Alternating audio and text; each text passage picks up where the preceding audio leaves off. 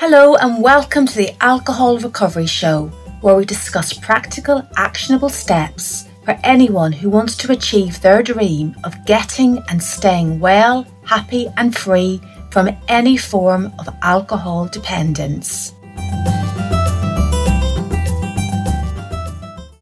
Hello and a very warm welcome to episode 14 of the Alcohol Recovery Show. Today we are discussing how to prevent a relapse. In a few moments, Lewis will explain the 3 stages of a relapse and what telltale signs to look out for that might indicate you are at risk of a relapse. But before he shares the stages of relapse with you, it is worth pointing out that even for non-drinkers, having thoughts of a drink is not abnormal. Most of us probably live in a culture in which alcohol is in most places and situations: cafes, bars, restaurants, on TV, on advertising billboards, and in supermarkets and food stores. It is part of most celebrations and social occasions. So having a passing thought about having a drink is just that. It's a passing thought. So don't get too wrought up about it, but do be vigilant. Sometimes so-called drinking dreams can bother people, and they can get really upset about it. They don't want to drink, but they have a dream in which they're drinking, and again, that is normal. If you've drank for years, these memories will be in your subconscious, and they might fuel the odd dream here and there. So having passing thoughts or dreams you can't control is quite different to fixating on the idea that you want to drink. So just let the passing thoughts go and do something to further solidify your recovery, such as read some literature that you use to help stay sober, or go to a meeting or talk to a sober friend. If you are listening to this and you've had a recent relapse, well done for getting back. We are really glad you're listening to this, so keep listening to these types of podcasts and immerse yourself in positive messages about recovery. One thing we would urge you not to do, and that is beat yourself up about your relapse. This will serve no purpose except to make you feel bad, so bad that you might end up reaching for a drink again. So, in the interests of your continued recovery, even if you were starting from day 1 for the 10th or for the 100th time, stay focused on what you are doing right today and look ahead to a positive alcohol-free future. You can do this. For anyone who has relapsed, it can be useful to think carefully about why it occurred. Perhaps you will identify with the telltale signs Lewis will point out. Knowing your individual triggers can help you avoid relapsing in the future. But why do relapses occur? They can occur for all sorts of reasons, including disappointment, upset, feeling like you are cured of any drinking problem you might have had, or thinking negatively about yourself. There might be triggers such as certain people, places, events, or occasions that you know will be tricky for you. So it is worth working out what these are for you individually and being prepared.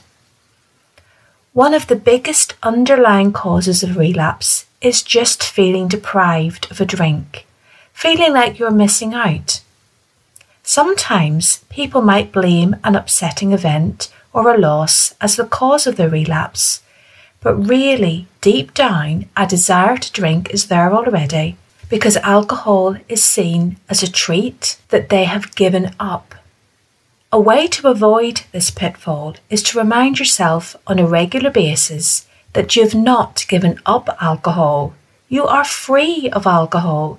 You are free of hangovers, alcohol-related health problems, unmanageable finances, relationship issues, and all the rest. So if you do have thoughts of feeling left out or missing out on drinking, challenge these thoughts. This is my number 1 tip.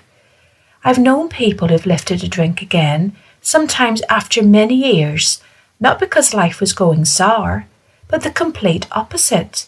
Life was good, and they drank again, bringing all the old chaos back into their lives.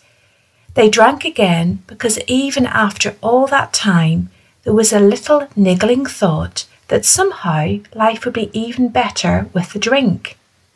Needless to say, it wasn't. So take a bit of time today to think about your attitude towards alcohol and being alcohol free.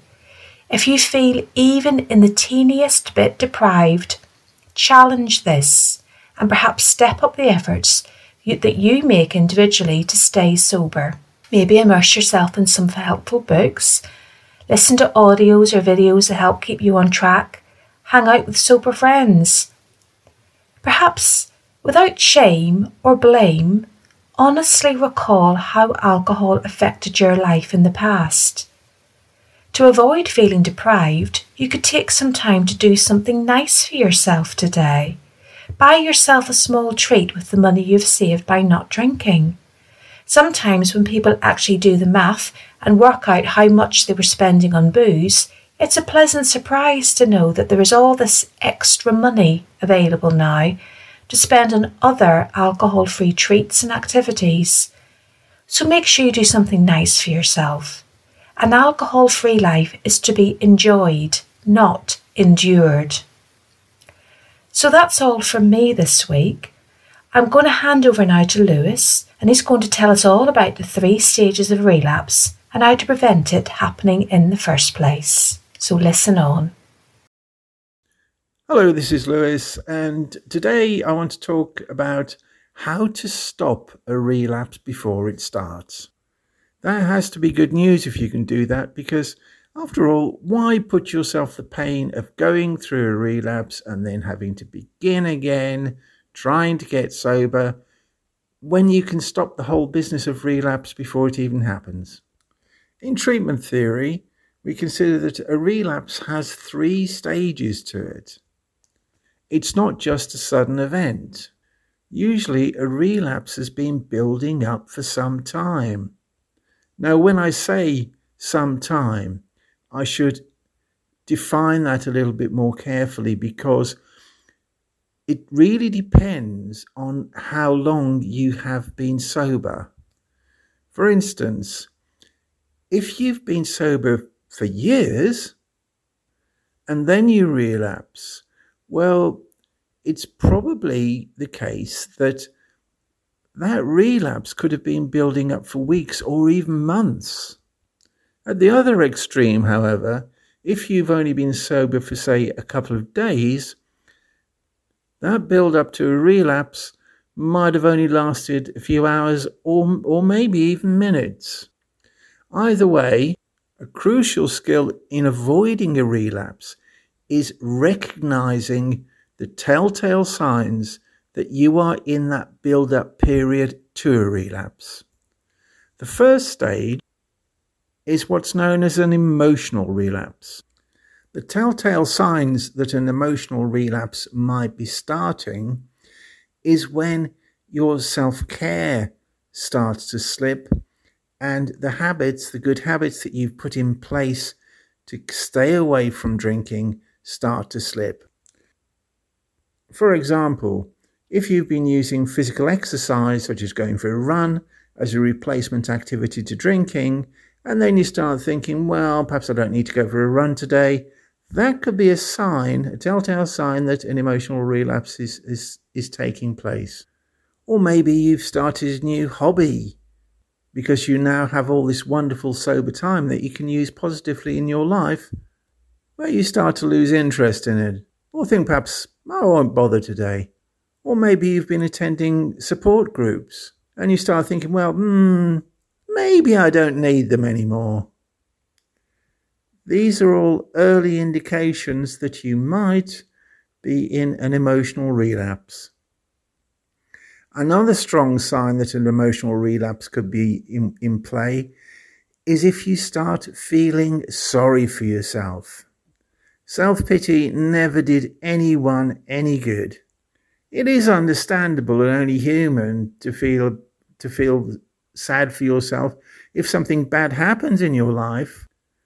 But really, if you find yourself in that pit of self-pity a lot of the time, and really for no strong reason, well, you have to ask yourself, is this an emotional relapse? If having listened to this, you think, maybe I am having an emotional relapse right now, I would advise you to do the following. Straight away, get back to those activities that you were doing previously that will help keeping you away from the drink. Start going for that run again. Get back to that hobby you'd started to enjoy. Re-engage with that support group that was helping you, or whatever it is that you were doing that was working. Get back to it, because if it was working before, it'll work again. And if self-pity is your problem, get yourself out for a walk in some pleasant surroundings and think about all the things that are going good. You may have problems in your life, we all do, but there are always positives you can find. And if the reason for your self-pity is simply because you're feeling sorry for yourself because you haven't had a drink, well, think of all the benefits that not drinking is bringing you. Physical health, better relationships, more money in your bank account. You could make a list as soon as you've listened to this podcast. That should cheer you up. Now let's move on to the next relapse stage. That is the mental relapse. You know when a mental relapse is happening because the thought bombs start hitting you. If you've read my book, The 10-Day Alcohol Detox Plan, you will know what a thought bomb is. It's a plausible lie. It's a sudden thought sent out to you by your subconscious mind, totally randomly, telling you something that you might want to believe. But if you allow yourself to believe a thought bomb, it will explode in your life, causing all sorts of chaos and usually a relapse. Here are some examples of thought bombs, which I list in the book. A very common thought bomb is, well, maybe just one drink won't hurt. That particular thought bomb has started a zillion relapses. Another huge one is the thought bomb that, well, no one will know.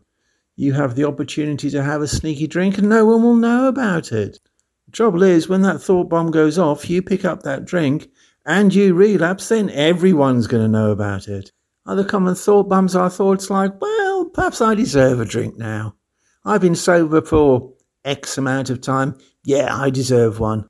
Or another one might be, well, I've been sober all this time.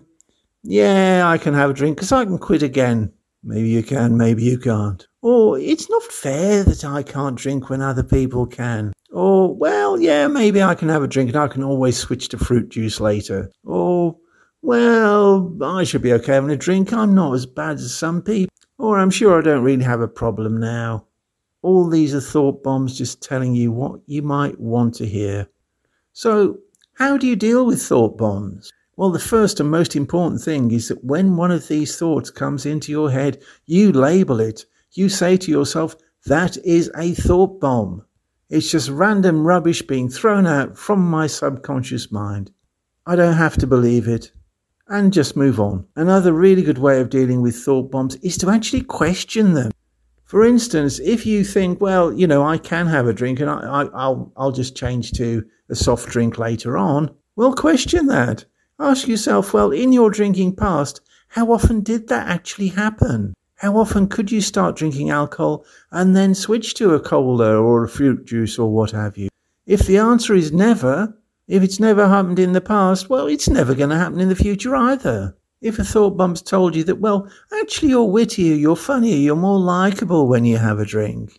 Just think about people that you've heard talking complete garbage when they're drunk and think, well, actually, is that really true that I'm wittier and more likable? It probably isn't. If that thought bomb's told you that, well, actually you can have a drink now, you've been sober all this time, you don't have a problem anymore, you can stop whenever you like. Ask yourself, is that really true? And look back on how difficult it was to stop in the first place and ask yourself, do I really want to go through that again?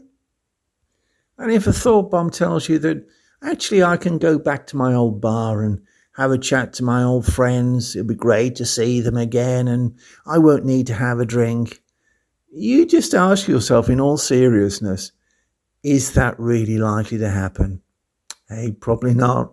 And if a thought bomb tells you that, well, hey, I really wasn't so bad when I was drinking, have a serious word with yourself and go over all the things that went wrong in your life and all the damage that happened when you were drinking, all the bad decisions that had long-term consequences, the people you fell out with, the money you spent. Actually, when you're honest with yourself, yeah, it was bad. And now I don't have that problem, so why should I go back to that? The final stage of relapse is physical relapse, and that is the stage that I hope you don't reach, because that is where you actually pick up that drink. If that does happen to you, my strong advice to you is to pull yourself out of it as quickly as you possibly can. If you start getting thoughts like, well, I can stop next week, or I can stop after my birthday, or I can stop next year, don't believe it. Those are just more thought bombs. The longer you carry on drinking for, the deeper your relapse becomes, and the more difficult it will be with every day to crawl back again and get back to where you were, and get back to that place of comfort where alcohol wasn't controlling your life. I hope this has been helpful today. Thinking about those 3 stages of relapse, the emotional stage, the mental stage, and the physical stage, and recognizing when this could be happening in your life. This is Lewis David wishing you all the very best. Thanks, Lewis. And thank you to everybody for being with us today and for listening. Thanks also for all the comments that people have sent in. We do read them all, so you can contact us via the Winds Press contact page. I'll leave details in the description box that goes with this podcast episode. Please do keep the comments coming in.